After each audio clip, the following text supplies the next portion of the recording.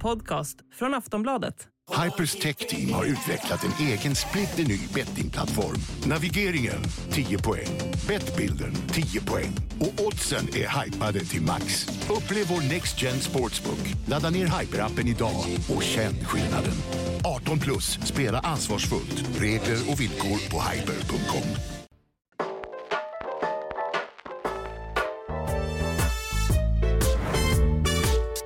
Hallå där, varmt välkomna ska ni vara till Hockeymorgon. Vi har en minst sagt fullspäckad timme, minst en timme framför oss med vår härliga panel.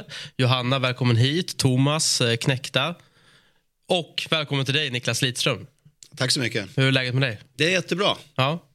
Du har lagt upp ringarna, eller Thomas har beordrat att lägga Thomas, upp ringarna. Han tog dem och la upp dem så här fint som de ligger här. Men det är kul att visa upp dem. Det är inte ofta man visar upp dem faktiskt. Så det är kul att ta med dem och folk får se dem. Är du nostalgisk av dig? Lite grann är jag nog det. Det är absolut. Mm. De här ringarna, det slår mig ändå att de är, alltså jag tänkte direkt på den här gamla karaktären Mr. T, att de är väldigt pråliga, de syns verkligen. Men har alla ringar olika, alltså en unik design? Ja, det kan man säga att de har. Dels har de mitt namn på naturligtvis, men varje ring har lite speciellt för varje spelare också. Så att den första är väl kanske inte lika personlig som de andra är, men det är klart det är väldigt speciellt att ha de här ringarna där naturligtvis. När bär man dem? Väldigt sällan. Här hemma i Sverige tror jag att nästan aldrig faktiskt. Någon gång när man är i USA eller Kanada, det kan vara på någon stor gala eller man har tillställningar med Red Wings och så. Så att det blir någon gång per år bara. Men har man dem alltså på samma hand då? Eller? Nej, jag brukar ha en bara. Så okay, man försöker välja. Vilken väljer du ut då? Det är svårt faktiskt. Jag tycker den vi vann senast, den 08, den är unik på sitt sätt. Men den här som är lite mindre tycker jag är kanske skönast att bära faktiskt. För att de är ganska otympliga att bära faktiskt. Ja. Tänker annars om man ska ha ett riktigt bra bord på krogen eller snacka bort en p-bot, att man bara lyfter handen och bara visar liksom att... Ja, i USA kanske det funkar. Ska man köpa en öl i Detroit kanske det hjälper att ha en ring på handen. Det tror jag absolut. Får 10% rabatt. Ja, men varför var den ena silver? Var det att den sista var speciell, va? Var det inte så eller? Ja, och jag tror ägarna ville göra någonting annorlunda också. Man har vunnit så många så att nu får vi hitta. Ja, precis. Det är ägaren som bestämmer design och betalar naturligtvis också, så att det är de som har ordet hur den ska se ut också. Så det finns ingen mall i NHL utan varje lag gör som de vill i princip? I stort sett, ja. Varje lag får själv välja hur den ska se ut och storlek och allt sånt här också. Jag vet att Vegas, när de vann förra året, de har en speciell ring att man kan ta av toppen på den och man ser arenan i själva ringen, så att den har en unik design på så sätt. Vi ska såklart prata mer om din karriär, men bara lite så här kortfattat för kidsen som kanske inte har liksom stenkoll på vem Nicklas Lidström är. Alla som spelar hockey har nog det. Men kanske inte alla som tittar. 4 Stanley Cup, 1 OS-guld, 1 VM-guld också, va? Det stämmer. Ja, invald i Hall of Fame. Första europeen att vinna Conn Smythe Trophy, va? Heter den det? Det stämmer. Alltså när du blickar tillbaka kan du bara känna själv att vilken jävla karriär jag fick ändå. Alltså du har ju vunnit allt och lite där till. Ja, jag är jättestolt över karriären naturligtvis. När man är mitt i det hela så är det svårt att relatera, eller man tänker bara framåt eller tänker nästa säsong eller nästa match och så. Men när man blickar tillbaka så är jag jättestolt över min karriär. Dels höll jag väldigt länge. Jag spelade 20 år i NHL. Det ska vi prata mer om lite senare. Men just när man har fått vara med och vunnit, det är jag väldigt stolt över. Ja, jag minns ju framförallt OS-finalen som kändes som att det liksom tog dig och alla andra upp liksom ett hack till. Hur högt rankar ni Nicklas i svensk hockey? Ja, ni måste nu säga någonting bra, för han sitter ju här. Men... Topp 200, eller vad säger du? Nej, men det var ju hockeygalan här om året och då blev det utsedd till den allra bästa i svensk hockeyhistoria. Jag håller väl dig där uppe med min personliga favorit Foppa då. Det är ju en sån klassisk frågeställning. Vilken är den största vi har haft? Alltså är det Foppa eller Sudden eller Lidas? Nu känns det som att pendeln har liksom slagit över mot Lidas. Och sådär. Foppa var ju kanske mer liksom det här ångloket på isen. Men om man ser på din meritlista så går det ju Det är ju väldigt svårt att peta det. Ja, personligen alltså OS 06 var min liksom första egentligen hockeyupplevelse som jag kan komma ihåg. Den var jag liksom ändå 12 år, men där jag kände så här bara att jag hade en förebild som back också. Och så OS 06 och din karriär har ju präglat mig också och väldigt, väldigt många unga hockeyspelare. Så att ja, det är klart, som back är en av de största, men även liksom stor på många sätt. Sen var det ju så kul att 06 med det var på något sätt sista chansen för dig och Peter och Sudden att få vinna någonting ihop, och så får ni slå Finland där i. Ja, det var en väldigt speciell dels final att spela mot Finland, men även målet som jag fick göra, det avgörande målet där både Foppa och Sudden fick assistera på målet. Det var något pricken över i på något sätt för oss tre när vi var våran sista landskamp tillsammans också faktiskt. Men nu måste jag bara fråga, var det inövat eller var det bara att det hände? Jag vet inte om det var inövat, kan jag inte säga att det var, men skottet satte jag siktade, så kan jag säga i alla fall. Vi hade pratat innan matchen, Foppa spelade tillsammans med finska målvakten då, som var i Philadelphia, att han är väldigt duktig efter isen. Han är otroligt duktig i den här butterfly-stilen, att man går ner och täcker, så han inte, då släpper han luckor högt upp. Och det var det vi hade, eller jag hade i åtanke när jag fick det här läget också, men att det blev som det blev, den här 4-mot-4 spel i början på tredje perioden.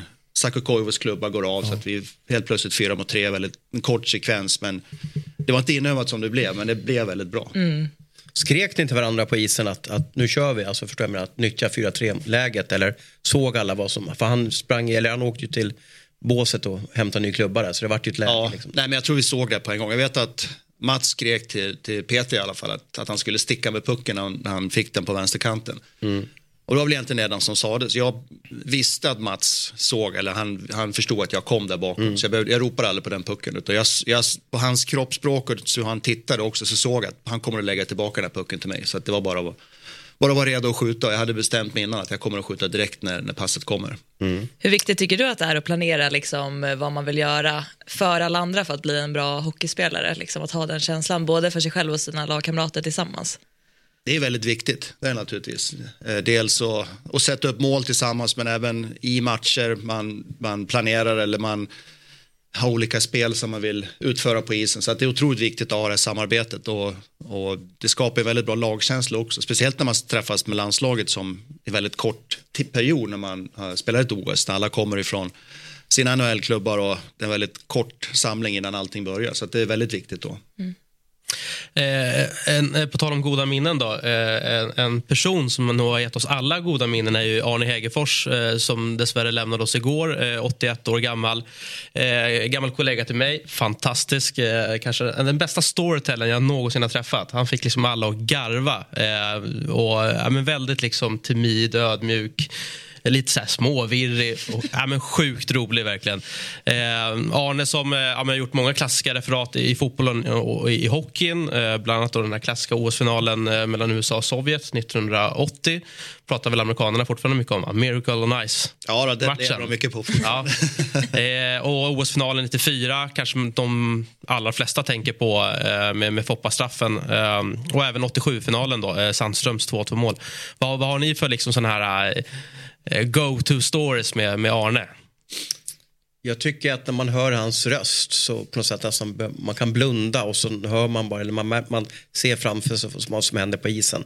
Ja, men det är väl hans pigghet och små kommentarer, eller Hegerforsare, det är ju de man kommer komma ihåg framöver. Pontiac, Silver Doom. Man har sett den där VM 94-krönikan så många gånger så ja. Nu firar vi midsommar. Ja, sommaren 94, fantastisk. Mycket tack vare Arnes referat. Hur mycket liksom kontakt hade du på din tid med Arne, eller med överlag med liksom svensk media när du ändå var över på andra sidan så många år? Det är klart, svensk media hörde av sig ganska ofta. I NHL är det oftast journalisterna där borta tar kontakt med en genom våra PR-kille i laget, men i Sverige så tar vi direkt kontakt. Så att det var mycket direktkontakt med svenska medier. Kanske inte så mycket med Arne, men mina starkaste minnen, det är nog de här hockey-VM:arna som man såg fram emot varje vår. Hans röst ihop med Ankan, att de, som du pratade om, man känner igen rösten, man blir bekväm med rösten och man förväntar sig olika kommentarer som kommer också. Så att det är otroligt lättsam att lyssna på och väldigt duktig det han gjorde. Ja, men verkligen. Var det en sån som kollade mycket på hockey på tv och just liksom med VM, och konsumerade du mycket sport? Absolut. när jag växte upp som tonåring så var det mycket VM man tittade på. Satt uppe på nätterna när det var Kanada. Berätta för Johanna nu hur många kanaler det fanns. När man fick gå fram till tvn och byta ettan till tvåan innan det fanns fler än 2. Satt en ratt på tvn. Ja, man hade ingen remote. Det fanns ingen. Nej, men just det här att kunna sitta uppe på nätterna. Kanada Cup 87 satt man ju uppe. Då gick jag på hockeygymnasiet och brann ju för hockeyn, så att man satt ju uppe vissa nätter och såg Tre Kronor spela då. Och det är ju minne man har fortfarande faktiskt. Ja, men verkligen. Vi kommer att sakna dig, Arne. Vila i frid. Tillbaka till dig, Nicklas. Det som ändå så här, man läser igenom hela din karriär, det tar för rätt lång tid att göra det. Så det som slog mig när jag läste det här var att du gick som nummer 53 i draften 89. Och att var det så att liksom, Detroit ville inte ens att du skulle närvara för att de ville gömma undan dig lite grann för andra lag? Ja, det var så när jag skulle åka på draften som jag hade blivit lovad av min agent. Min agent hade bjudit dit mig.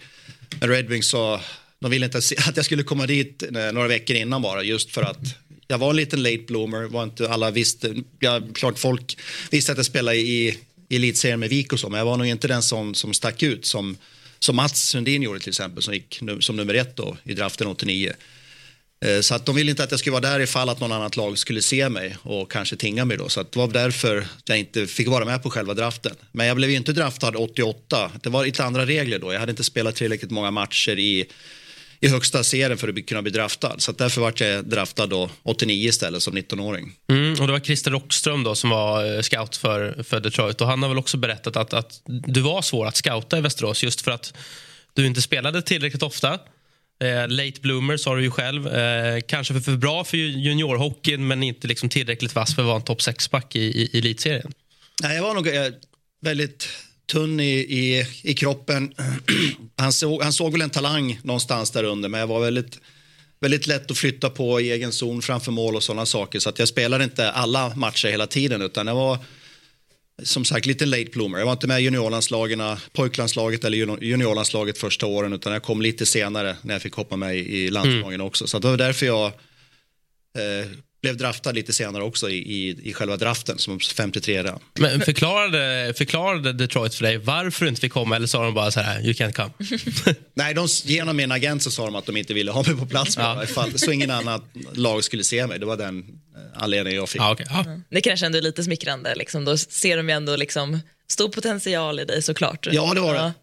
Det var det naturligtvis. Och jag förstod att de skulle drafta mig, men jag visste inte vilken runda och så, men att jag fanns med på deras radar. Så att väldigt nervöst den där lördagen när det var draft, och de hade sagt åt mig, var hemma, vi har telefon för vi kommer att ringa om vi draftar och när vi har draftat dig. Så att det var en upplevelse naturligtvis. Hade du någon uppfattning alltså, kring andra lag och städer som gjorde du någon egen liksom, lista i ditt huvud att säga, men de här 3 ställena skulle jag gärna hamna på, eller kanske inte?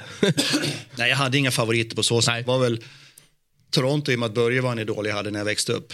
Toronto Maple Leafs var ju speciella på så sätt. Men annars hade jag inga direkta lag som jag ville spela för, utan var mer att jag ville bli draftad. Jag ville ta första steget och komma närmare NHL. Men hur följde man draften då? Alltså, så att man lyssnade på någon AM-radio? Eller hur fick du information om draften? Nej, enda informationen var att håll dig hemma för att vi kommer att ringa. Det fanns ingen annan... Det fanns inget internet, det fanns ingen annan som följde det på så sätt, utan det var man fick hålla sig hemma bara, så fick man ett telefonsamtal. Vad visste du om Detroit innan, alltså både som lag men kanske framförallt som stad då, i och med att du sen skulle flytta och bo där i 20 år? Ingenting faktiskt. Jag visste att Steve Eisenman var deras stjärna. Jag hade följt Stevie lite grann. Han var väl den snäppet under Gretzky, Lemieux, som kom Eisenman som var nästa superstjärna i NHL. Så jag visste att han spelade där. Om laget och staden visste jag ingenting mer förutom det faktiskt. Och din första säsong då, du nämnde liksom att i Vik så ansågs du vara lite för tunn och liksom lätt att flytta på framför mål. Hur hanterade du det i din första säsong i NHL? Det är mycket på grund av mitt spelsinne. Dels lära sig spelet i NHL, det är ju väldigt annorlunda. Då på den tiden var det ju, jag ska inte säga andra regler, men på sätt och vis var det andra regler. Du fick hålla i med klubban, du fick haka som man tog bort helt. Det var 2004 tror jag, lockouten där. Men innan dess så var det ju faktiskt, du skulle hålla upp för din partner, din backkollega, du skulle lägga klubban runt midjan och hålla i, och det fick man göra också. Så sådana grejer fick man träna på och nöta på för att lära sig och spela tillsammans med sin partner. Så att det var en omställning naturligtvis, det var det. Men det gäller ju att anpassa sig till en ny miljö också. Det lyckades jag göra väldigt snabbt. Vem parades du ihop med i första året? Jag spelade ihop med en kille som heter Brad McCrimmon som var min backkollega alla matcher. Jag spelade varje match och han var min kollega varje match första året. Han var dessvärre med i den här flygolyckan där Stefan Liv också gick bort. Så Beast, som vi kallar han, Brad, var huvudtränare för det laget. Just det, stämmer det. Häftiga smeknamn. Beast, vad kallar de dig för? Lidas kan de ju inte ha sagt, för det är ju inte för svenskt. Nej. Nick måste det ha varit. Ja, Nick var det. Sen Swede vart det mycket. Swede. Och sen har det varit... Undrar med en Swede, det var ju 5 svenskar. Ja, när vi varit så många svenskar så var det Super Swede. Så Super Swede fick jag. Det var ju smickrande naturligtvis. Vad kallar de Holmström för då? Han var bara Homer. Han fick bara Homer. Ja. Men hur var det att ha Holmström framför mål då, som back? Man förstår ju att han har gjort ett jättejobb där. Ja, det var guld värt som back. Man visste att han kommer att vara där. Han kommer att, tidigt i karriären kommer att åka på mycket stryk. Och det gjorde han också. Det var helt andra regler kan man säga. Man fick crosschecka, man fick vara på mycket hårdare. Det ser vi Homer i bild också. Men han var en kämpe och hjälpt mig och gjort väldigt många mål för att han stod och skymde målvakten. Eller han har gjort många mål själv när jag har skjutit också. Alltså, jag som är född 85, jag följde ju NHL alltså slaviskt 90-talet och mycket för att det var så mycket karaktärer i NHL. Alltså det kändes som att dels var det lite laglöst. Varannat lag hade någon galen målvakt. Det var mycket fighting. Jag tänker på de här klassiska poliserna som typ McSorley var. Vad har du för minnen av just NHL på 90-talet kring just alltså, karaktärer och att det var kanske lite vilda västern över hela? Ja, det är väl framförallt slagsmålen i början när man inte var van vid att spelare släppte handskarna och slogs med varandra. Att vi hade tuffingar som var otroligt duktiga på det också. Och de visste deras roll. Deras roll var att skydda Steve Eisenman och skydda mig senare också. Men just att ha de här tuffingarna, det var någonting som man inte var van med alls från svensk hockey. Men som man förstod hur viktiga de var för laget och framförallt hur populärt det var i Nordamerika. Att folk, man ser highlights på NHL så var det oftast målen och räddning och så var det slagsmål man visade på TV. Exakt. Så det lyftes ju upp väldigt, väldigt mycket också. Vad hette, nu har jag tappat namnet, hette han inte McCarthy? Ni hade ju en klassisk fighter. Bob Probert, va? Eller var det Probert var det? Darren McCarthy kom lite senare. Ja, det var senare, Han var ju här i Sverige för övrigt mitten på 90-talet och tränade skills för att bli bättre hockeyspelare. Han var bra på att slåss. Det lyckades ju också. Han gjorde ett fantastiskt mål i finalen 97. Men vi hade Bob Probert var en tuffing vi hade som kunde lira också men som stod upp för framförallt Steve Eisenman och stjärnorna i laget, Fedorov också. Hur var han då? Alltså, man får ju en bild av att det är en galning, men som jag har förstått så är de kan vara väldigt timida och snälla. Ja, han var otroligt som en stor teddybear som man sa, som en stor nallebjörn som var otroligt rolig, var runt, skämtade mycket, väldigt lågmäld, inte en sån som stack ut på så sätt, men på isen så slog det om helt plötsligt, det gjorde det. Joey Kosher var en annan kille vi hade som var väldigt, väldigt tuff. Som slog Stu Grimson var en annan kille vi hade som var en kristen, väldigt lågmäld, bara väldigt försynt utanför isen, men det hände någonting när han klev på isen där också. Ja, okej, han slog liksom med Guds tillåtelse kan man säga. Ja, jag tror det. Och så var du kvar i Detroit ju efter karriären, 3 år va, som scout. Ja, det stämmer. Vad tyckte du om att jobba kvar men inte som hockeyspelare? Det var en omställning när jag slutade 2012. Dels det här rutinerna som man har varje dag. Man är med ett lag, man sätter upp ett mål tillsammans med laget och man strävar efter det här målet. Den här resan man gör med laget, den saknar man naturligtvis. Den här att tillhöra ett lag.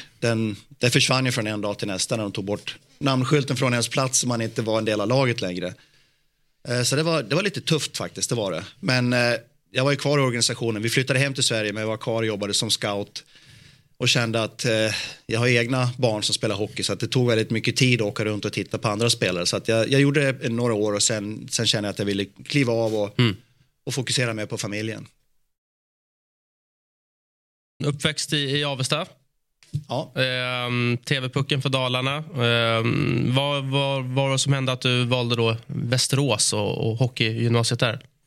Jag visste när jag gick på högstadiet jag ville se hur duktig jag kunde bli i hockey. Jag ville gå på hockeygymnasium, så Leksand låg närmast till hans. Ursäkta. I och med att jag är från Dalarna så höll man ju på Leksand när man växte upp. Men just den utbildningen jag gick fanns inte i Leksand då, utan den fanns i Borlänge. Då skulle jag pendla mellan Borlänge och Leksand och kände att det ville jag inte göra. Så att då sökte jag mig till Västerås istället. Vilken utbildning var det? Jag gick 4 år teknisk. Snyggt jobbat. På den tiden var det 4 år. Man Ja. gymnasiet.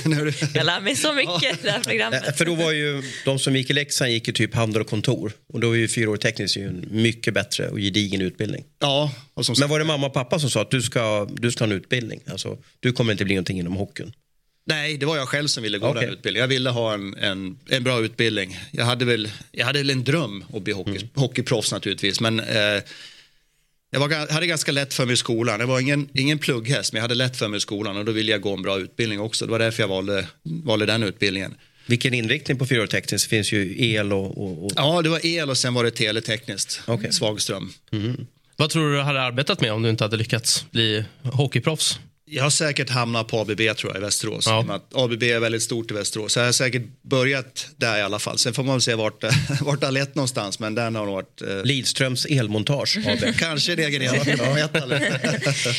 Men din moderklubb är Skogsbo. Och vi pratade lite här innan om liksom vikten av att kunna tävla från tidig ålder men fortfarande behålla en bredd. Hur tycker du att Skogsbos hockeyklubb hjälpte dig till att bli en bra hockeyspelare? Jag tror det gav mig en trygghet som ung grabb. Avesta BK är ju stora klubben i Avesta och Skogsbo är en lite mindre klubb. Men jag spelade i Skogsbo, gick i skolan i Skogsbo. Mina kompisar som jag gick i skolan ihop med spelade också i samma hockeylag. Vi spelade fotboll tillsammans. Så att den här tryggheten man hade när man växte upp var väldigt viktig. Och där var det mycket spontanidrott. När man inte hade träning, då tog man skridskorna och gick ut till närmsta isrink eller till Klockavallen som det heter i Skogsbo och tävlade där tillsammans, fast det var på lek. Och då var väl där någonstans den här kärleken till hockeyn började också. Fotbollen höll jag också på med fram tills jag var 15, men hockeyn var jag bättre i. Jag tyckte hockeyn var roligare. Men just det här att tävla, det fanns med från ung ålder där det inte var ledare med, utan det var bara vi kompisar som lirade landhockey eller körde fotboll eller vad vi gjorde. Och just liksom, jag vet att selekteringen är ju mycket tidigare ålder i USA. Det är väl också lite ett annat underlag kring befolkningsmängd och så vidare. Går det att säga att en modell funkar bättre än den andra, eller gör exempelvis Sverige rätt som behåller bredden upp till en mycket högre ålder och sen börjar elitsatsa? Ja, det är väldigt tuffare borta i USA där mina barn växte upp. Att det är utslagning från tidig ålder. Min son, han var 8 eller 9 år, blev petad från ett lag för att de inte tyckte han var tillräckligt bra. Fick man söka sig till ett annat lag. Så jag förespråkar den här bredden som vi har i Sverige. Dels, vi vill ju att så många ska hålla på så länge som möjligt och då måste man ha den här bredden. Men sen kommer det bli en elitsatsning till slut. Det är ju oundvikligt egentligen om man vill bli en duktig hockeyspelare, om man vill satsa på sin idrott, så kommer det bli en elitsatsning. Men jag tycker det är väldigt viktigt i ung ålder att ha den här bredden, att alla får vara med. Vad känner du som förälder när liksom ditt unga barn blir petad från sitt lag? Ja, det är ont i hjärtat. Framförallt att man ser hur ledsen ens son blir. Att inte få vara med, inte få spela med sina kompisar. Och, det är tufft i den åldern och inte få vara med sina kompisar och inte spela i laget. Så det var ju, man stötte ju sitt barn naturligtvis, och det var ju att försöka hjälpa dem så mycket det gick och förklara hur allting fungerar och hitta nya kompisar, hitta ett nytt lag som vi gjorde. Så att det är otroligt tufft att växa upp i den miljön. Men vad tror du är anledningen till att ändå amerikanerna använder den här modellen, att man liksom selekterar så pass unga personer? Jag vet inte vad det beror på, om det är alltså, som du nämnde, att det finns så otroligt många att välja ifrån, att det är en del av samhället i USA faktiskt, att det är utslagning, det är, om man inte presterar så kanske man får gå från jobbet, man har inte den här tryggheten som man har i Sverige på samma sätt, så att det är en del av den kulturen de har, att det är väldigt tuff miljö. Och hur viktigt tror du att det är att liksom, eller hur svårt tror du att det är att se vem som blir bra när man är 8 jämfört med när man är 15 då? Hur ska man resonera där? Jag ska säga att det är nästan omöjligt. Det finns de som är otroligt skickliga när de är 8 år, som är skickliga när de är 15 år, sen blir de superstjärnor. Men det är väldigt många som kanske inte har det här drivet. De är duktiga för att de har kommit längre i deras utveckling. I puberteten ligger de lite före, de är större till exempel. Så att det finns mycket av den sidan som gör att man är väldigt duktig. Men sen när man kommer högre upp, när spelsinne kommer in, eller det här drivet som jag pratade om, har man inte det så då kanske man planar ut i den åldern. Så att det går inte att selektera. Jag vet till och med scouter som säger att vi kan inte scouta en kille när han är 15, för det från 15 tills när det är 18 händer det väldigt mycket. Så att det är inte säkert att han kommer vara den spelaren när han är 18 år heller. Så att till och med talangscouter som är bland de bästa i världen har svårt att se på 15-åringar vilka som kommer att vara, kan bli stjärnor i NHL. Vissa kanske man kan förstå att det är en otrolig talang, men det är många som har det här drivet som inte har kommit lika långt i utvecklingen som blir stjärna till slut. Och jag tänker, det var tur att du ändå fick vinna VM-guld 91 med tanke på att 20 år i rad missade du ju aldrig slutspel. Alltså det är ju en otrolig bedrift, alltså inte bara från dig utan från hela Red Wings såklart. Men om vi börjar med turneringen där i Finland då, ditt VM-guld, vad minns du från den turneringen? Framförallt var det ju Sovjetunionen vi mötte. Det var inte Ryssland utan Sovjetunionen som man spelade mot. Det var ett annat upplägg i slutspelet också. Det var inte de här kvartsfinal, semi och final, utan det var ett annat upplägg i slutspelet. Starkaste minnen om Mats Sundins mål som han gör när han går runt för Tisov och sätter en, om det var vinstpucken eller första målet han gjorde, men de detaljerna kommer ihåg. Sen glädjen naturligtvis att få vinna VM-guld, komma hem till Stockholm, stå på plattan här i Stockholm och ta emot folkets jubel som man hade sett på tv tidigare men inte riktigt förstod känslan, men då kunde man verkligen förstå den här känslan och ta åt sig allt också. Ja, precis. Ja, men här har vi lite klassiska bilder. Och möta Sovjet ändå, alltså ur ett hockeymässigt perspektiv, alltså med historiken såklart. 91 så var väl Sovjet, hade väl inte jättemånga månader kvar då som nation. Den raserade ju sen. Hur var det med hockeylaget? Var de lite på nedåtgång eller var det fortfarande stora stygga Sovjet som... Ja, men folk i vår generation minns ju när Sovjet vann med 13-1 och 11-0. Alltså gjorde man ens mål på Sovjet så var det ju typ som att vinna VM liksom. Och nu lyckades ni besegra dem. Ja, jag har ju, som jag sa tidigare, jag har ju vuxit upp på 80-talet och följt alla VM. Så man har kommit ihåg den här ryssfemman med Kasatonov, Fetisov, Larionov, Krut och Makarov som dominerade hela 80-talet i stort sett. Det hade väl tappat lite av den kanske glansen på 91 när jag spelade, men det var ju fortfarande en av de bästa nationerna att möta dem tillsammans med Kanada var ju man ville slå helt enkelt. Ja, härligt. Jag tänker också just på de här, alltså så här 20 år i slutspel. Vi pratar i snitt 100 matcher per säsong. Jag satt och kollade lite snabbt i en statistik. Om du har missat ungefär 40 matcher, kan det stämma? Alltså allt som allt? Ja, men det stämmer. Ja. Och då vilades du ju en del innan ni redan var klara för slutspel, eller hur? Ja, jag hade Scott i Bomber som tränare i 9 år. Och jag fick spela väldigt mycket i matcherna också när Scott var huvudtränare. Så att det var några resor, vet jag, några år att sa den här västkusttrippen när du ska åka till Kalifornien, då kommer nog du att stanna hemma. För du har ont i ljumsken, sa han. De ville vila mig några matcher inför slutspelet. Så att vissa säsonger spelade 79-80 och sånt, missat 2-3 matcher bara för att vila helt enkelt. Ja, du ligger ju fortfarande faktiskt topp 10 i NHL på mest minuter någonsin. Jag tror att du ligger på plus 29 000 spelade minuter fortfarande då, topp 10. Så att det är ju smått otroligt. Alltså bara 29 000 minuter, jag vet inte ens vad det motsvarar, alltså tid på is, så då sätter man ändå några. Nästan värt en 5:e ring. Alltså nästan så.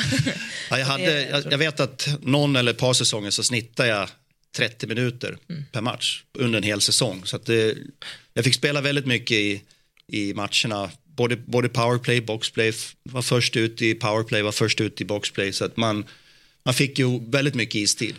Jag tänker det är ju en sak att du själv ansvarar för att hålla igång din egen kropp som gör att du inte blir skadad. Men en annan sak, apropå spelsinne, är ju att det kanske inte heller försätta sig i situationer där man riskerar att bli skadad av någon annan, alltså en motståndare. Ja, men till viss del har det med spelförståelse eller spelsinne gör också. Man vet, jag har blivit överkörd också många gånger. Så jag vet hur det känns att bli överkörd, men jag vet också hur jag ska skydda mig ganska bra. Om jag vet att jag ska vinna hörnet och chippa ut en puck, eller jag vet att jag måste vara först på pucken, så vet jag att för att minimera skaderisken så vet jag att jag måste gå upp emot sargen. Jag kan inte vara en bit ifrån sargen. Jag vet att det kommer att smälla, jag vet att det kommer att bli tacklad hårt, men att jag kan skydda mig så mycket jag kan göra. Och sen har ju sommarträning är väldigt viktig också. Att man är förberedd. Jag är fortfarande inte någon stor och stark kille, men jag tränar för att inte bli skadad också. Inte dels för att bli starkare naturligtvis, men inte för att undvika allvarliga skador också. Om du ska utveckla det lite, för jag tror att många kanske tänker att man ska träna så hårt som möjligt och så mycket som möjligt och att liksom samma schema funkar på alla, men om du ska liksom beskriva både sommarträningen och träningen under säsong i NHL, vad är ett lyckat recept där? Ja, sommarträningen är väldigt individuell och det har väl blivit mer så anpassat också, vet det här hemma för spelarna här hemma. Men för mig var det väldigt viktigt att ha bra kondition. För jag skulle spela, som jag sa, nästan 30 minuter, halva matchen. Då måste jag orka det också. Jag kan lägga på mig vikt,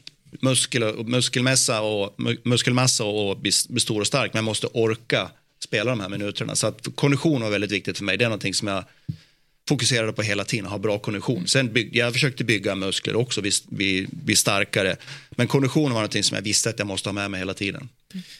Just det du sa om att skydda sig själv och ta emot tacklingar, det är ju en ständig aktuell debatt idag när det är avstängningar i SHL och Hockeyallsvenskan. Tycker du att dagens spelare skyddar sig för dåligt? I vissa lägen gör man det faktiskt. I vissa lägen så, om du har pucken och du skär in i mitten, så måste du veta att här är det farligt. Det här är ett farligt område. Nu måste jag vara beredd för att här kan vi tackla. Det sker de här fula headshots där man blir tacklad i huvudtacklingar, en armbåge kommer upp. Men det vilar ett visst ansvar på den som är puckförare också. Du måste vara medveten om att när jag går in i mitten, så då här kan det komma spelare från sidan så att det kan smälla. Så att de här fula smällarna sker ju fortfarande tyvärr. Men det vilar ett visst ansvar på den som har pucken också, att veta att du måste skydda det också. Är det någonting man behöver jobba extra mycket med i utbildningsfasen för dagens spelare, tror du? Eller har det försvunnit lite? Ja, till viss del tror jag. Jag vet att det finns väldigt mycket såna här skills camp där man tränar skills, man blir skicklig med pucken, man åker och dribblar mot konor, man blir jätteduktig på att göra dragningar och så. Men de här, när du är i trafiken, när du är i mittzon framförallt och du skär in eller kommer in vid offensiva blå, där måste man vara medveten om att här är det farligt område. Så där måste man träna på mer än att bara träna på att man kan åka runt koner och så. Det är ju intressant, du säger också att du kände att men nu kommer smällan, nu går jag upp mot sarg. I Sverige har det nästan blivit en vana nu att man backar ut en halv meter för att nästan att smällen ska förstärkas, att man nästan lurar domaren på en utvisning. Ja. Och ska man vara försiktig så ska du istället dikta mot sarg, för då händer det inte så. Ja, då har du i alla fall mindre risk att åka på någon allvarligare skador. Och sen blir det händer saker där man vänder ifrån nära sargen. Du vänder ifrån och en killen som har bestämt sig för att tackla dig, han kommer precis när du vänder. Och så att sådana saker kommer att ske. Det är nästan oundvikligt. Men just det här medvetenheten att nu kan jag bli tacklad. Nu måste jag vara beredd på att jag kan bli tacklad och jag måste vara medveten om det också. Ett exempel är ju i damhockeyn när vi fick börja tacklas för 2 säsonger sedan, att vi tränade mer på att ta emot en tackling om man inte hade spelat, alltså jag spelar med killar så jag har ändå tacklats mycket liksom, men att det är en svårare sak att börja göra om du inte har gjort det tidigare än att utdela en tackling, för det är så mycket fler komponenter där du inte kan kontrollera situationen själv eftersom det är någon annan som utför det på dig.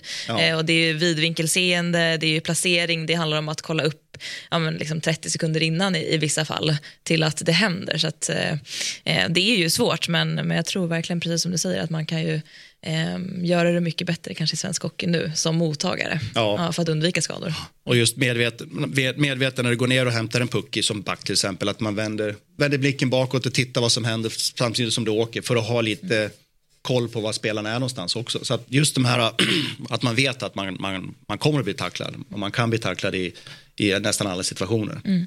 Just när man ser att man är på väg och kanske åka på en rejäl överkörning, är det bättre att liksom spänna hela kroppen eller ska man bara slappna av och låta fallet komma? Nej, du ska inte slappna av, utan du ska mera, man säger brace yourself, alltså vara redo för tackling. För när man slappnar av, det är då man kan åka på de här hjärnskakningarna.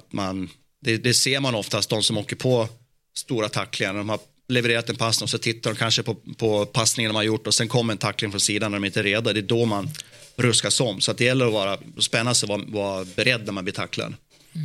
Jag satt och tänkte på en annan så här stor NHL-lirare när jag följde NHL, alltså Eric Lindros, som åkte på väldigt många hjärnskakningar, och att det kanske fanns det liksom nästan en medvetenhet hos hans antagonister och motståndare att vi går för huvudet på Lindros för vi vet att han har den här historiken. Jag tror inte att man går för huvudet. Jag tror det var mer att jag ska bara tackla honom. Nu är man mer medveten om att du får inte träffa huvudet. Men då så var faktiskt regeln att du bara tacklas så.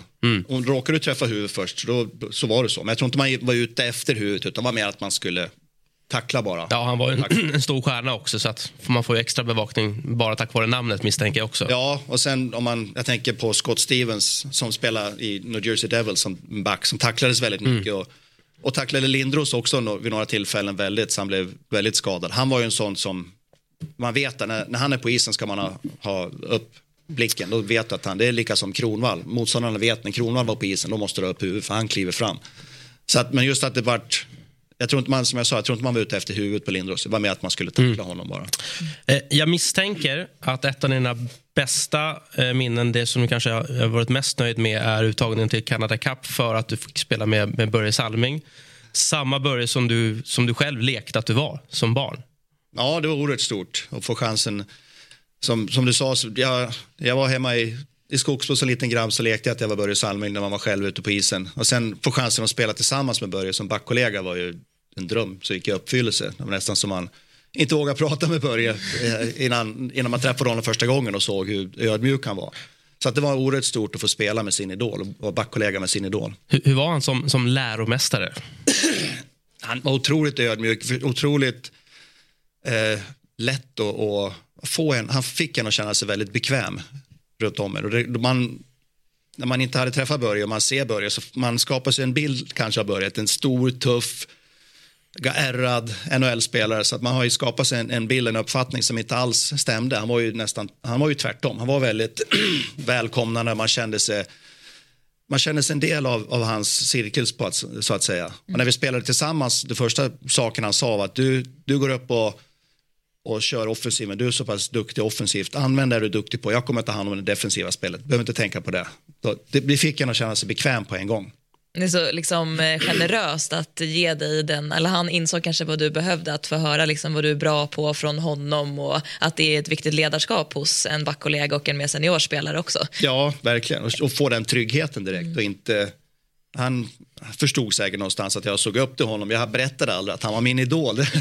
Jag kanske var för blyg eller skämdes lite för. Men just och på hans sätt att få en att känna sig så trygg och välkommen betyder ju jättemycket. Ni gick till semi i den turneringen, åkte mot Kanada som då hade alltså Wayne Gretzky som kapten, var minst av den matchen, och det kanadensiska laget. Då hade ju superstjärnor på nästan varje position. Jag tror vi höll emot ganska bra första perioden. Sen när de väl gjorde 1-0, så då var det över. Då var det över. Då kunde vi inte hålla emot längre. Men vi hade en väldigt bra turnering fram till den matchen. Och de var ju snäppet bättre än oss också. Och vet också att du har varit väldigt engagerad i ALS-stiftelsen. Vad har gjort att du har velat ta en ledande roll inom den stiftelsen? Jag fick frågan av Börje och hans fru Pia innan Börje gick bort om man ville vara delaktig på något sätt i en stiftelse, eller det började med att de ville spela en välgörenhetsmatch. De ville samla ihop pengar till ALS på något sätt. De hade inte kommunen för med hur de ville göra, men ganska så snabbt så ville de starta en stiftelse. De ville starta och börja skänka pengar helt enkelt till hitta ett botemedel mot ALS. Så jag fick frågan av Börje, jag såg det som en självklarhet. Börje har betytt så mycket för mig personligen, men för svensk hockey har betytt väldigt mycket också. På så sätt han banar väg på tidigt 70-tal där europeer inte var välkomna faktiskt. De kände sig inte välkomna, de såg som att de var där och tog nordamerikanernas jobb.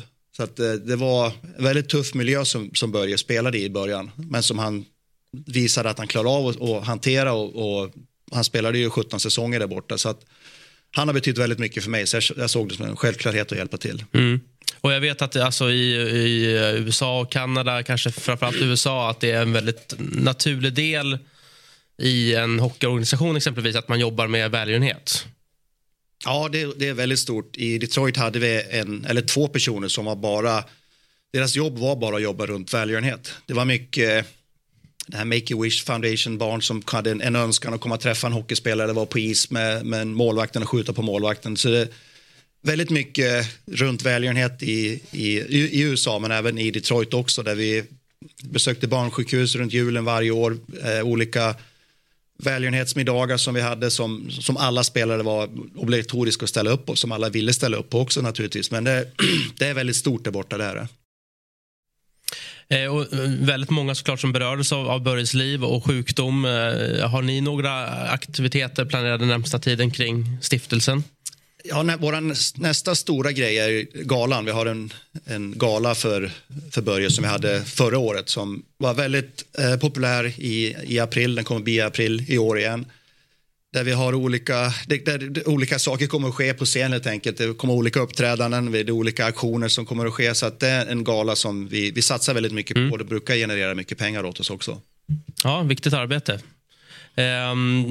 Börje Salming Courage Award har du fått också. Du har fått många utmärkelser. En av de bättre, eller?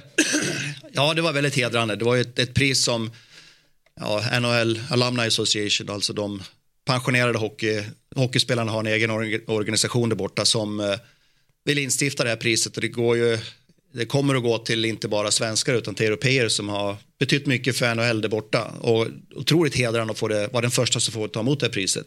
Just för att det är i Börjes namn, att hans namn kommer att leva vidare tack vare det här priset också. Så att det var otroligt stort att få ta emot det priset. Och jag är en sån här person som tänker, om jag skänker pengar så vill jag gärna veta vad det går till. Du som ändå har lite insyn, vad går pengarna till? Vad är det viktigaste just nu i kampen? Det viktigaste är att vi förser forskarna med pengar. Att de som jobbar med det här, de som brinner för det här för att hitta en lösning, att de får medel för att kunna jobba vidare och ta nästa steg helt enkelt. Vi har samlat ihop, i vår stiftelse har vi samlat ihop runt 16 miljoner kronor. Vi gjorde vår första donation här runt nyår på JVM faktiskt, så delade vi ut en check på 6,3 miljoner som kommer att gå till 5 olika forskare för att ge dem möjligheten och chansen att jobba vidare och försöka hitta ett botemedel till ALS. Mycket viktigt arbete och fint tycker jag att du engagerar dig i just det. Jag tänker tillbaka lite mer till ishockeyn och liksom den här flytten till Nordamerika har man ju hört mycket om. Dels från Börje som berättade, och vi har ju sett i serien också att det var liksom ingen dans på rosor. Hade du den vetskapen också, att det hade börjat liksom luckras upp lite, eller åkte man över lite med en klump i magen? Det är ingen liten resa man ska göra som ung spelare och sticka till en ny stad, nytt land och ny liga. Nej, det var nervöst, det var det absolut. Jag flyttade hemifrån som 16-åring från Avesta till Västerås, så att jag hade ju tagit ett kliv och flyttat hemifrån och lärt mig att ta hand om mig själv. Men det är klart, nu flyttar jag till ett annat land. Jag hade varit i USA en sväng tidigare bara för att skriva på kontraktet. Så jag hade aldrig varit där, så jag visste inte riktigt hur allt fungerar. Jag hade Johan Garpenlöv i laget, så han tog jag rygg på första månaderna där i Detroit. Men det var väldigt nervöst. Man visste inte var man stod någonstans. Jag hade spelat i landslaget. Jag spelade Canada Cup alldeles innan jag åkte till Detroit. Och det tror jag hjälpte väldigt mycket. Dels att spela på den här liten ring som jag inte hade spelat på tidigare. Men göra det med ett svenskt landslag, med en miljö som man var ganska trygg i innan man tog klivet över till Detroit. Men fortfarande visste man inte, kommer jag klara av det här eller inte? Det är ju den kanske, inte en klump, men den frågeställningen hade man ju då. Du ville ju egentligen inte ha nummer 5 om jag förstått rätt på ryggen, utan du ville ha något annat nummer där. Ja, när jag kom till Detroit så hade jag sett dem i slutspelet året innan och jag hade nummer 9 i Västerås och ingen hade nummer 9 i Detroit, såg jag ju då. Så att jag frågade materialarna lite försynt, den här nummer 9, om jag skulle ta plats i laget, det här var under träningsläget, om jag tar plats i laget skulle jag kunna få ha nummer 9 då. Då sa han, kid come with me, så gick vi ut i arenan och så pekade han upp i taket, där hängde det en stor banner, nummer 9, så stod det Howe. Det var Gordie Howes nummer. Gordie Howe hade spelat 25 säsonger och Gordie Howe var väl som Wayne Gretzky var senare och som kanske Connor McDavid är idag. Han var ju en superstjärna då på den tiden, så att jag lärde mig ganska snabbt att jag ska nog hålla tyst bara och hoppas jag får en tröja. Så nummer 5 fick jag bara. Jag var bara glad att jag fick ett tröjnummer. Jag fick inte välja någon nummer, utan den var min tröja. Vi hade Joel Persson från Växjö som gäst förra programmet, och han berättade att det var svårt för honom att lyckas i NHL och spelet där, att han liksom aldrig fick slå passningarna. Han ville spela som back. Han är ju en stor stjärna i SHL, men det klickade inte i NHL. Att den omställningen spelmässigt var så pass stor. Upplevde du också att man var tvungen att lära sig väldigt tidigt på vilket sätt man skulle spela hockey på liten rink och i NHL? Ja, jag förstår exakt vad Joel menar.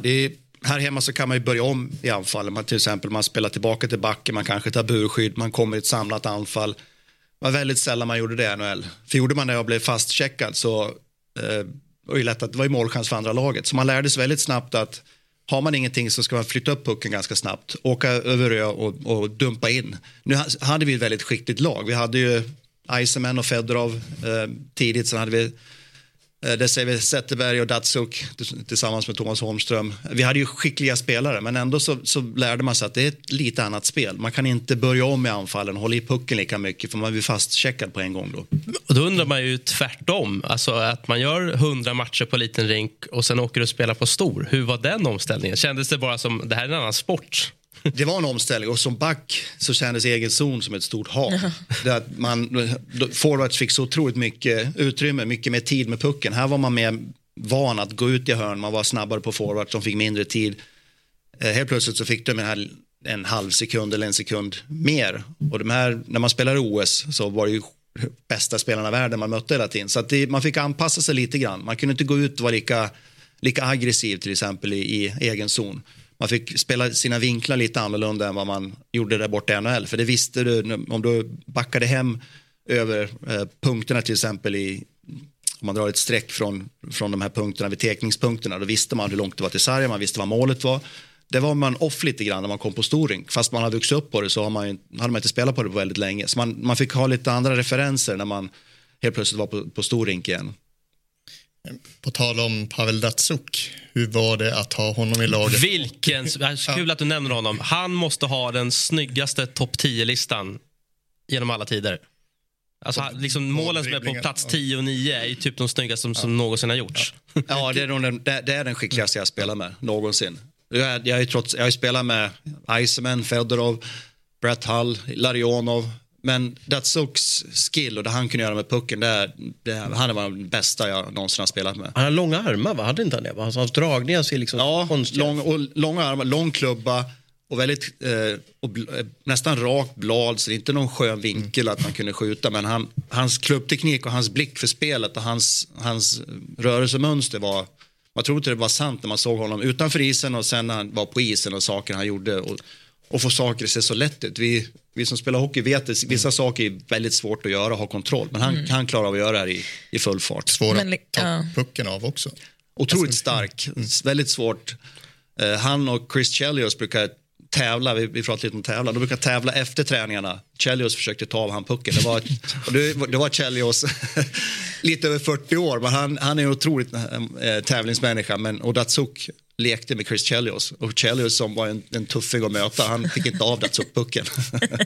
Men vad är det viktigaste tycker du som back? För såna här liksom skickliga forwards är ju otroligt viktigt att man är så disciplinerad när man åtminstone i alla fall kommer hem mot en, men även liksom att hålla koll på i försvarszon. Vad tycker du liksom är det allra viktigaste för att sätta stopp för en Pavel Datsuk som back? Ja, det man ville göra, det är ju det här stänga close the gap, säger man på engelska. Att man stänger avståndet mellan han och mig själv. Att jag försöker vara så nära honom som möjligt utan att gå bort mig. Det är det som är det svåra i det hela. Du måste ligga nära honom, men går du för hårt då kommer han att göra bort dig.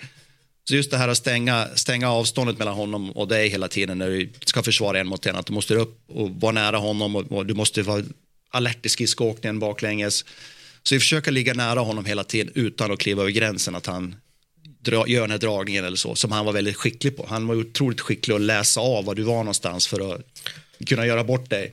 Så just den, att ligga nära en spelare hela tiden utan att vara över gränsen, det var nog det svåraste. Hur mycket tjata Foppa om den här tunneln han satte på dig?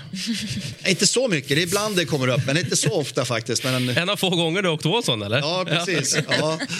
Alltså tyvärr fick vi vinna år efter, så att det var väl lite revansch. Men den dyker upp ibland.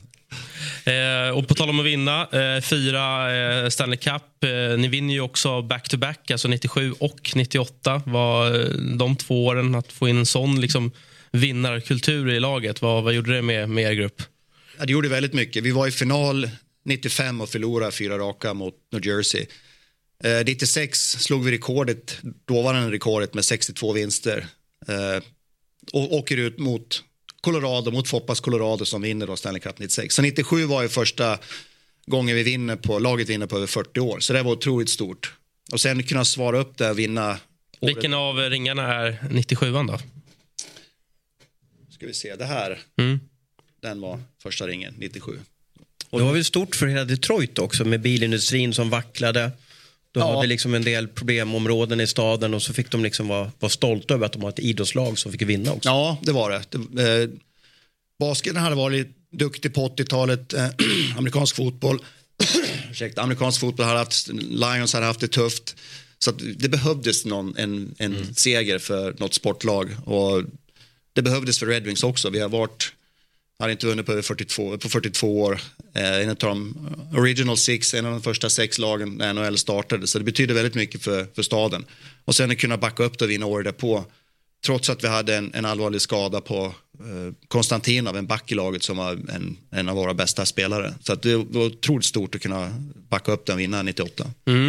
Och ofta när man tänker på gamla Detroit, alltså att det var en väldigt stor prägel av just svenskar, ryssar och kanadensare. Att det på något sätt var den magiska mixen i ett amerikanskt lag. Ja, på 90-talet vi hade Fedorov och Konstantinov då ganska tidigt och Koslov. Men sen trädde vi till oss både Fetisov och Larionov. Så vi hade en ryssfemma som spelade tillsammans också. Våran coach Scottie Bowman satte ihop dem och de spelade verkligen europeiskt. De som inte dumpade pucken lika mycket som vi andra gjorde. De var en helt annan dimension när de var på isen. Och sen var det, som vi ser här, svenskgänget. Det var många svenskar som kom in och det var nog så det blev bara. Jag tror inte om det var något speciellt mål de hade i klubben, utan det var bara att det var många svenskar. Vi var framgångsrika också. Vi vann med 2008 hade vi 11 europeer som var väldigt ovanligt kanske att man har så många europeer att vinna Stanley Cup. Ja, och då fick du vinna som lagkapten dessutom. Ja. Smällde det lite extra högt då? Eller? Ja, det gjorde det. Det var dels en stor ära för lagkapten för ett sådant historiskt lag som Red Wings. Men sen att få vinna också, få vara första kaptenen och vinna Stanley Cup som europeisk kapten var väldigt stort. Det fanns ju fortfarande någon som tvivlade på att kan man vinna med för många europeer? Det var lite den frågeställningen även då. Alltså, det här var ju 2008, men även den frågan dök upp då. Så på så sätt kändes det ju skönt att kunna backa upp det och vinna med så många europeer och väldigt kul att vara lagkapten för det laget då. Jag tycker det är intressant att du vann din första Norris Trophy som bästa back då som 31-åring. Sen vann du 6 gånger till. Blev du bara bättre eller tror du att det också har någonting att göra med liksom erkännandet för europeer? Lite grann tror jag att det är erkännandet. Jag var nominerad 3 gånger innan jag vann. Så att till slut kände jag tror inte jag åker på den här galan som är varje sommar för att jag vinner i alla fall inte. Men då så det året jag vann 2001 så sa jag NHL att men i år tycker vi att du ska komma. De gav en liten hint liksom. Ja, jag tror de gjorde det. Men jag hade ju de som vann innan, när jag var nominerad så vann ju Al McInnes, Rob Blake, Chris Pronger. Så det var ju världsbackar som man var upp och tävlade mot också. Då fanns det fortfarande Bork, Chelios spelade fortfarande, så det var kanske lite banbrytande när jag vann första gången, och det var ju första europeen som vann, men det kanske banade väg för andra också att kunna vinna senare. Sen fick jag ju vinna väldigt, väldigt många efter det också, men jag tror det öppnade upp ögonen kanske på ett annat sätt just mot europeer. Men och så kapten då, hur utmärker sig ditt ledarskap? Vad tycker du är viktigt liksom, att tillföra som kapten till ett lag? Viktigt är framförallt att backa upp det du säger. Dels att du ser alla, att du försöker vara. Alla har ju tuffare tider under en säsong eller i matchen. Att man försöker se alla och hjälpa alla. Att man försöker vara de som pushar på. Jag var ingen högljudd lagkapten. Jag var inte den som stod upp och höll massa tal eller hördes mycket i omklädningsrummet. Försökte leda efter exempel på isen. Hur jag spelade ville jag att andra skulle spela. Det var lite grann så Steve Eisenman som var min lagkapten i 15 säsonger. Det var lite grann så han var också. Jag såg upp till honom naturligtvis, men jag såg lite hur han ledde och det han var bra på. Det var sådana saker jag försökte anamma som kapten också. Walk the talk. Det kan man säga. Ja, de ska backa upp det man säger också. Jag vill bara imponera med att jag kan lite engelska. Jag tänker att man drar liksom en tidslinje liksom 1 till 20 år, dina år där borta. Från år 1 till år 20, går det liksom sätta fingret på vad som har förändrats under de 20 åren? Alltså om du jämför den ligan du kom till och den ligan du lämnar, är det någonting där som slog dig som att oj, det här är en enorm förändring? Jag skulle nog säga farten i spelet. I skridskoåkningen har alla blivit bättre tränade. Alla har blivit mer tränade för hockey. På den tiden, i 80- och 90-talet, så tränar man, alla körde nästan likadan träning. Nu är det mer hockeyspecifik träning på sommaren och barmarksträningen och så. Så att man är mer, man bygger muskler på just där man kanske behöver muskler på ett annat sätt än tidigare. Utrustningen har blivit bättre och det hjälper till att höja farten också. Slagsmål var ju väldigt populärt och stort då i början på 90-talet, som inte, det sker fortfarande men inte alls på samma nivå. De spelarna, det finns inte plats för dem i lagen heller. Du måste kunna bidra på ett annat sätt än att bara slå. Fick du slå till någon jävel någon gång eller? Jag tror jag hamnade i ett slagsmål där. Vann du? Nej, jag kan inte säga att jag vann. Och det var 5 mot 5 där alla slogs med alla. Så det var, man hade ingen riktigt val, utan det var den man hamnade i helt enkelt. Vem valde du då? Jag valde inte, det var Mark Tinordi som valde mig. Mark Tinordi var en tuffing och det var inte så mycket val man kunde göra. Jag vet, det var en bortamatch i Washington. Vi ledde matchen och vi som bortalag sett medspelarna först. Så vi satt, det var jag, Konstantinov, det var Iceman, Fedorov, Shanahan. Och utav oss 5 så är det bara Shanahan som egentligen kan slåss på riktigt, som kan försvara sig. Där ser vi Shanahan i en miljö. Och Iceman är ju våran center. De släpper pucken. Och han vinner tekningen bak och tittar upp. Då ser man Mark Hunter. Jag vet inte om du kommer ihåg den spelaren. En tuffing i alla fall, spelade i Washington. Han hade släppt handskarna redan, så hoppade på våran kapten Iceman. Och då kommer naturligtvis Shanahan in. Och då kommer ju alla spelare in till slut. Och jag hamnade med Mark Tinordi. Så att det var... Jag höll i så mycket jag kunde. Försökte få in något slag. Men jag hade väl lyssnat och lärt mig lite grann hur man skulle hålla i. Åkte alla 10 ut? Alla 10 åkte ut. Ja, det är coolt. Det har man sett någon gång. Man blir alltid lika... Det var slutet på matchen. Så vi fick lämna isen helt på. Du, jag hörde eller läste någonstans att på tal om alltså rutiner, att du hade samma rutin. Alltså att du åt på samma ställe och samma mat. Stämmer? Ja, det stämmer. Sista åren, det var inte i början av karriären, men sista säkert 5-6 åren så var jag och Tomas Holmström som bodde väldigt nära varandra, så vi åkte till samma restaurang på hemmamatcherna. Vi åt faktiskt samma mat. Han kunde variera olika sallad. Vad åt du då? Jag åt en Caesar salad och en pasta med hälften var palomino-sås och en köttfärssås och sen en kyckling till det. Och det var supergott, så därför höll jag mina rutiner också. Har du liksom försökt dig på att laga det här hemma i Sverige för att liksom Nej, få den nostalgi? Jag har varit tillbaka till restaurangen, den finns fortfarande. Jag har varit tillbaka dit och käkat den igen, men det var inte lika bra nu, så jag vet inte. Har de döpt den till Lidström special? Nej, det gjorde aldrig det heller. Nej, men då var det bra i alla fall. Ja. Hur var, alltså Detroit är ju en idrottstokig stad har jag lärt mig, men hur var det att vara en sån ändå profilerad stjärna? Blev ni lämnade i fred eller var det, alltså, kunde ni gå på restaurang och ha en trevlig stund utan att det kom fram folk till höger och vänster hela tiden? Nej, man kunde ha en trevlig stund. Klart folk kom fram. Amerikanerna är lite mera annorlunda än kanske reserverade svenskar. Amerikanerna kommer gärna fram och vill ha en autograf och prata lite och vara väldigt trevliga. Så att var man ute med familjen och käkade, då kanske man fick be lite snällt att vi kan ta det där efter vi äter klart. Men det är klart man blir igenkänd fortfarande när man är i Detroit. Som jag sa, amerikanerna är väldigt på, de är inte blyga alls på så sätt, utan de kommer gärna fram och vill prata. Och nu är det inte lika mycket autografer längre, utan nu är det ju selfies som alla ska ta. Så det är mycket selfies när man är där. Ja, det kan jag tänka mig. Vi har ju tyvärr inte liksom oändligt med tid innan vi ska snacka lite SHL naturligtvis. Jag måste ta upp ett ämne. Men vi måste backa bandet 18 år, Nicklas. Ja. OS i Turin. Ja, men det var dit jag skulle komma. Ja, vad bra. Då får du ta över. Ja, vad bra. Ja. Det var ju så att Sverige kunde ju då förlora mot Slovakien och få en lättare liksom lottning och sidning. Och det var amerikanska journalister eller kanadensiska journalister som skrev mycket om det här, om det var läggmatch och så vidare. Hur gav du järnet i matchen mot Slovakien? Jag kan säga så här, när man är i en kvartsfinal eller semifinal, om man springer 100 meter och du ligger 2, du vet att du kommer att gå till final. Då kanske du tar ut det allra sista du har för att komma etta. Men jag ska inte säga att det var en läggmatch, det var det inte. Nej. Men det var en match som vi försökte vinna naturligtvis. Jag hade ett skott i stolpen i ett powerplay vi hade, så att det var ingen läggmatch på så sätt. Men vi visste också att det här är inte en måste-match. Vi måste inte vinna den här för att spela nästa. För det var ju så, hade ni vunnit så hade ni fått Kanada. Och förlorar ni så blev det Schweiz, om man minns rätt, va? Ja, det stämmer. Ja. Och det var ju några journalister som skrev att du sköter stolpen med mening. Det är ändå skickligt. Jag har fått den frågan faktiskt. Ja, är du så skicklig så kan skjuta stolpen med mening? Nej, jag försökte göra mål. Det gjorde jag. Jag träffade stolpen. Men tycker du som idrottsman, alltså rent generellt, alltså kan man vara så cynisk? För slutmålet är ju att vinna. Och det var ju väldigt uppenbart att det fanns en mycket tuffare väg för er väg fram till finalen att vinna matchen. Alltså det gynnade ju Tre Kronor att inte vinna. Kan man som lag ändå på något sätt, nu säger jag inte att ni har lagt er, men att så här, vi behöver kanske inte ta i så att liksom tänderna spricker här, utan det är okej om vi torskar, för att slutmålet blir enklare att nå. Ja, jag tror att man kommer inte att kasta sig och täcka ett skott med ansiktet om det är en sån match. Men när det är en OS-final så kommer det göra det.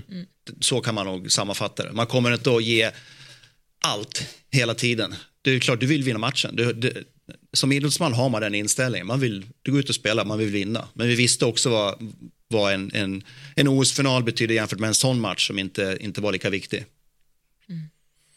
Fick du bra svar, tycker du, Ros? Ja, hyfsat. Jag vet att i Nordamerika har de ju en del journalister, jag tror du blev intervjuad av, jag kommer inte ihåg namnet på honom, men de har ju kollat på Tre Kronors powerplay i Slovakien, för det var ju ett fantastiskt powerplay. Det var ju du och Foppa och Sudden, och jag vet inte, hade du någon back, körde ni en back och 4? Ja, Affe tror jag var där också. Ja, och spelade ni 5-3 till och med, var det så, eller? Ja, jag tror det var 5-3 när jag sköt stolpen. Ja, precis. Och det hände ju inte så mycket i det powerplayet. Det är ju det de menar på, att men vill de verkligen, de här kan ju göra mål nu mot Slovakien, 5-3, då ska ju det här superfemman göra mål egentligen då. Ja, mitt försvar är väl att jag sköt i stolpen när jag försökte göra mål. Ja, bra. Du, Nicklas, supertrevligt att ta det här. Vi ska snacka lite NHL bara, eller lite SHL här på slutet. Hur mycket följer du med SHL och svensk hockey överlag? Jo, jag ser ganska mycket matcher, det gör jag. I och med att på hemmaplan här när jag jobbar åt Detroit så scoutar jag och ser unga talanger, kanske late bloomers som vi pratade om tidigare. Så att jag följer med spelaren, kanske lag, så att jag har väl hyfsad koll, tycker jag. Exempelvis spelar du med Christian Bäckman i Tre Kronor, och hans Frölunda var ju i farten här senast. Ett sent avgörande mot HV71 med 2-1. Här ser vi också resultaten då, där jag väl ändå vill stanna till lite på Leksand som imponerar, och Färjestad med sina målvaktsbekymmer, men det börjar väl tisslas och tassas lite i Karlstad, eller? Färjestad börjar förlora rätt mycket, framförallt på hemmaplan. Ja, de hade ju en trend här när de vann och förlorade varannan match. Och sen nu har de förlorat några i rad också. Men pratade lite med Thomas Mittell om det, och han tyckte nästan att alltså, SHL är så pass jämnt, och det var många som ropade ut oss som guldfavorit efter 10 matcher, men jag sa liksom att så enkelt är det inte. Och när det är lite stolpe ut, då kommer förlusten också. Sen har väl målvaktsturbulensen som de har haft här med skador på båda sina, alltså första och andra målvaktsspelare. Ja, det är ju en rätt lyxig kris med tanke på hur tabellen ser ut då för Färjestad, som ändå är med uppe i toppen. Niklas, du har väl din systerson Alexander Lundqvist, va? I Leksand. Han spelar i Leksand. Ja. Vad tycker du om hans säsong hittills? Jag tycker han har tagit kliv. Jag tycker Alexander har blivit bättre. Han får mer istid, han får spela med, men han har förtjänat dem också. Han har otroligt stabil back. Väldigt bra defensivt. Är inte lika offensiv i sitt spel, men det har man ju andra spelare i Leksand för. Så att han har tagit väldigt stora kliv, tycker jag. Och Leksand har ju imponerat. Jag tycker att Leksand spelar väldigt bra. Pratar du mycket med Alexander liksom, och ger honom tips och råd, eller liksom, han visar bara ringarna? Ja, exakt. Lyssna på mig nu. Eller vill han ha det, eller försöker du liksom separera det lite grann? Ja, nej, vi pratas inte vid väldigt mycket alls faktiskt, utan han är ju inne i sitt spel hela tiden och så att vi har inte så mycket kontakt, men när vi träffas så det är klart vi diskuterar hockey ibland. Det kommer upp naturligtvis. Alexanders pappa Stefan är ju också gammal hockeyspelare, så att vi pratar också hockey tillsammans också sen, naturligtvis. Så att det blir mycket hockey när man träffas i familjen. Hur viktigt tror du det är för ett lag? Jag tänker på era motgångar innan Stanley Cup där 98, att liksom under en säsong också ha några liksom förluster som man återhämtar sig ifrån, som för Färjestad nu till exempel har liksom vunnit i princip hela hösten och sen så kommer en liten dipp inför ett slutspel. Är det viktigt att liksom ha det lite ur liksom vägen inför en eventuell formtoppning, eller går det att vinna en hel säsong och sen vinna SM-guld då? Jag tror det är viktigt för ett lag att gå igenom sådana här dippar som man har och klura ut hur man tog sig ur de här dipparna. Det är väl där Färjestad är just nu. De har en liten dipp och de har förlorat lite.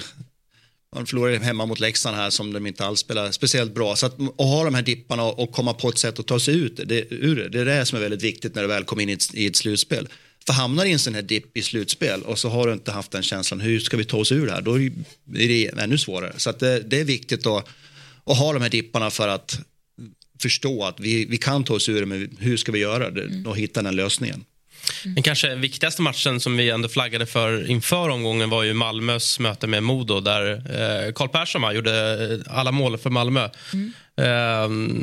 Vi var lite inne på att den matchen skulle sätta lite ton för framtiden i eventuell bottenstrid då, och det blir Malmö som drar längsta strået. Framförallt var det så tung förlust för Modo när de ledde, hade kontroll på allting, ledde med 2-0 och som bara pang, pang, pang kändes det. Det måste ju vara en hemsk förlust för dem. Drog Foppa igen då med... Ja, jag vet inte. Jag tror han är ute på Atlanten och seglar. Han ska ju segla över Atlanten, så att han har nog 0 mottagen där ute, kan jag gissa. Kan vara skönt. Kanske bra. Ja, verkligen. Men, lite kort också om Axel Sandin-Pellikka i Skellefteå är ju draftad av Detroit. Och vad säger du om honom och hur mycket tror Detroit på honom? Vi tror väldigt mycket på honom. Han har haft en väldigt bra säsong. Otroligt skott, otroligt bra spelsinne, spelskicklighet. Så vi tror väldigt mycket på honom. Just nu har jag varit skadad här ett tag, men jag tyckte han var bra i JVM. Kanske bland och gav lite grann, men jag tyckte över stora hela så hade han en bra turnering. Så att vi ser väldigt mycket på honom som en framtidsspelare i vårt lag.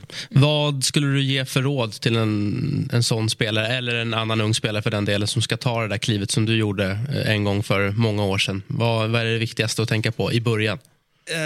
Framförallt måste du känna dig redo. Du ska inte låta någon annan prata och säga att du ska göra, och sen känner du själv att du inte, jag vet inte om jag vill eller om jag inte känner mig redo. Man måste själv känna att man är redo att ta klivet över. Det är väl det första egentligen.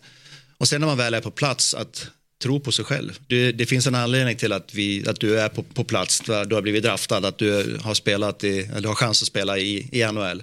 Så att det gäller att tro på sig själv också.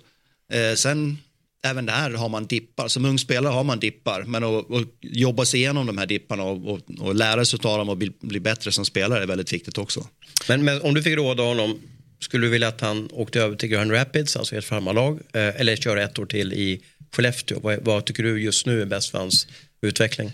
Det är egentligen där den här vårsäsongen kommer att visa. Vad han dels spelmässigt och hur han känner själv, och diskussion med oss i laget, hur vi ser hans situation, diskussion med Skellefteå, hur de ser på hans situation också, var han är någonstans i laget.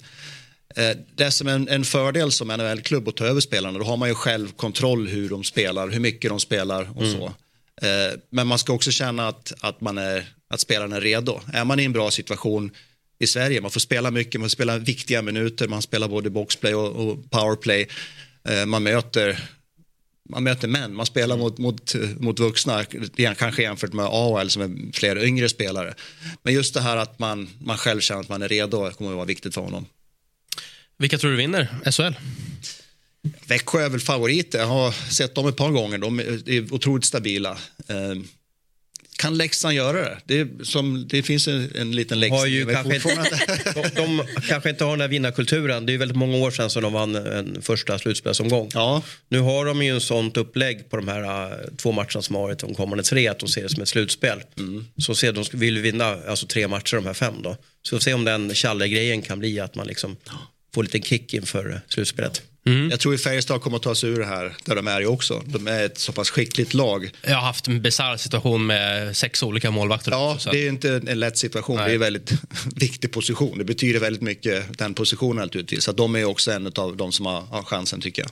Jag var ju lite inne på för en avsnitt sedan att Sverige skulle införa en sån här traveling goalie. som NHL har haft. Som ofta spikar igen när de får möjligheten. Ja, det är helt otroligt egentligen. Man har en person som är en emergency backup goalie som finns i arenan som får 2 biljetter till matchen. Det är väl det de får egentligen. Ja, men de får inte lite lön då? Eller är det, de får biljetter bara? Jag får biljetter, ja. Det är vad jag har hört i alla fall.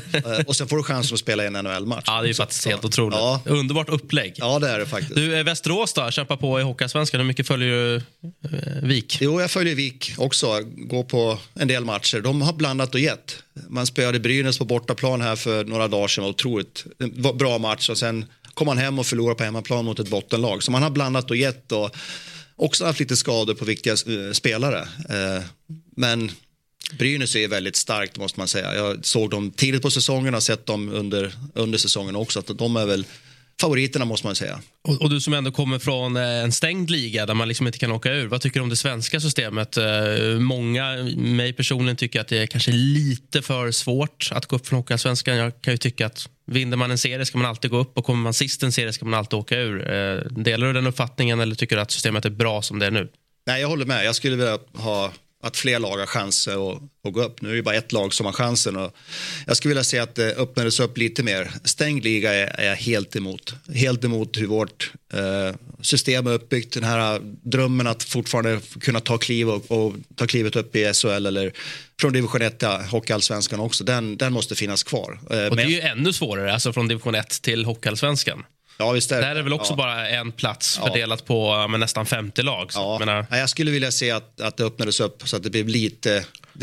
Möjligheten fanns att fler lag kan ta klivet upp.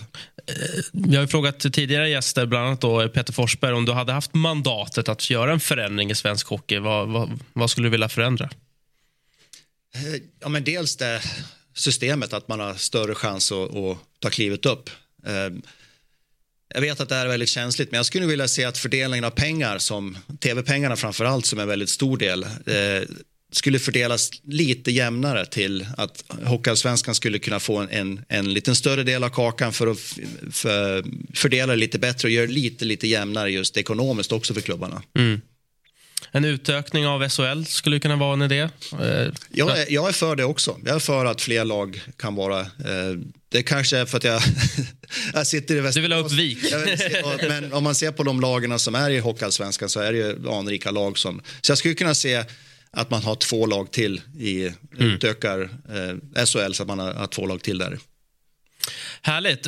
Vi kikar väl slutligen på nästa omgång där vi får se om Leksand kan haka på här. Det börjar nämnas nu allt mer som en liten outsider till en SM-final. Vad väljer ni annars att kika på? Ni får välja en match här, Johanna. Ja, men det blir väl... Du tar ju alltid nästan Leksand, så nu får du ja, det var därför jag tvekade här nu. Ja, men... Örebro, Rögle då. Lite så bottenmöte och se vilka som gör det bäst när det brinner lite. Det är ju 15 omgångar kvar nu. Det kommer ju bli en otroligt race där i botten att undvika kanske 13:e platsen. När det är sådana stora lag som är inblandade i bottenserien som Rögle, Örebro och Sverige. Det ska bli jättespännande att följa.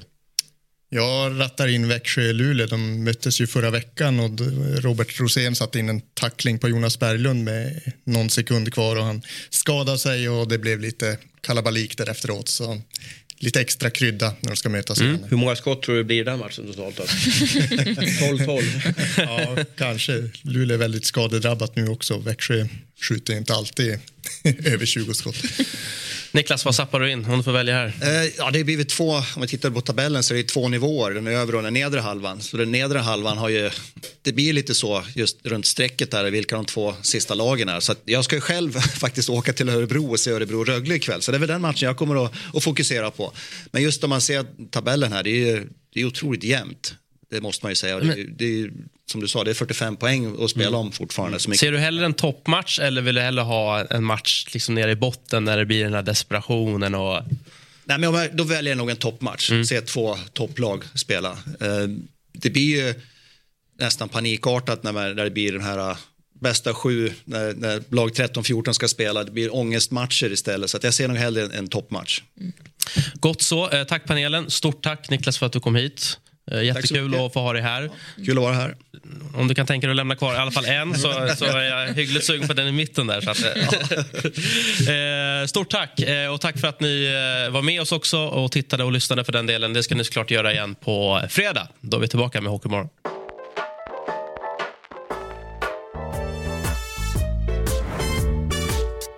Du har lyssnat på en podcast från Aftonbladet. Ansvarig utgivare är Lena K. Samuelsson.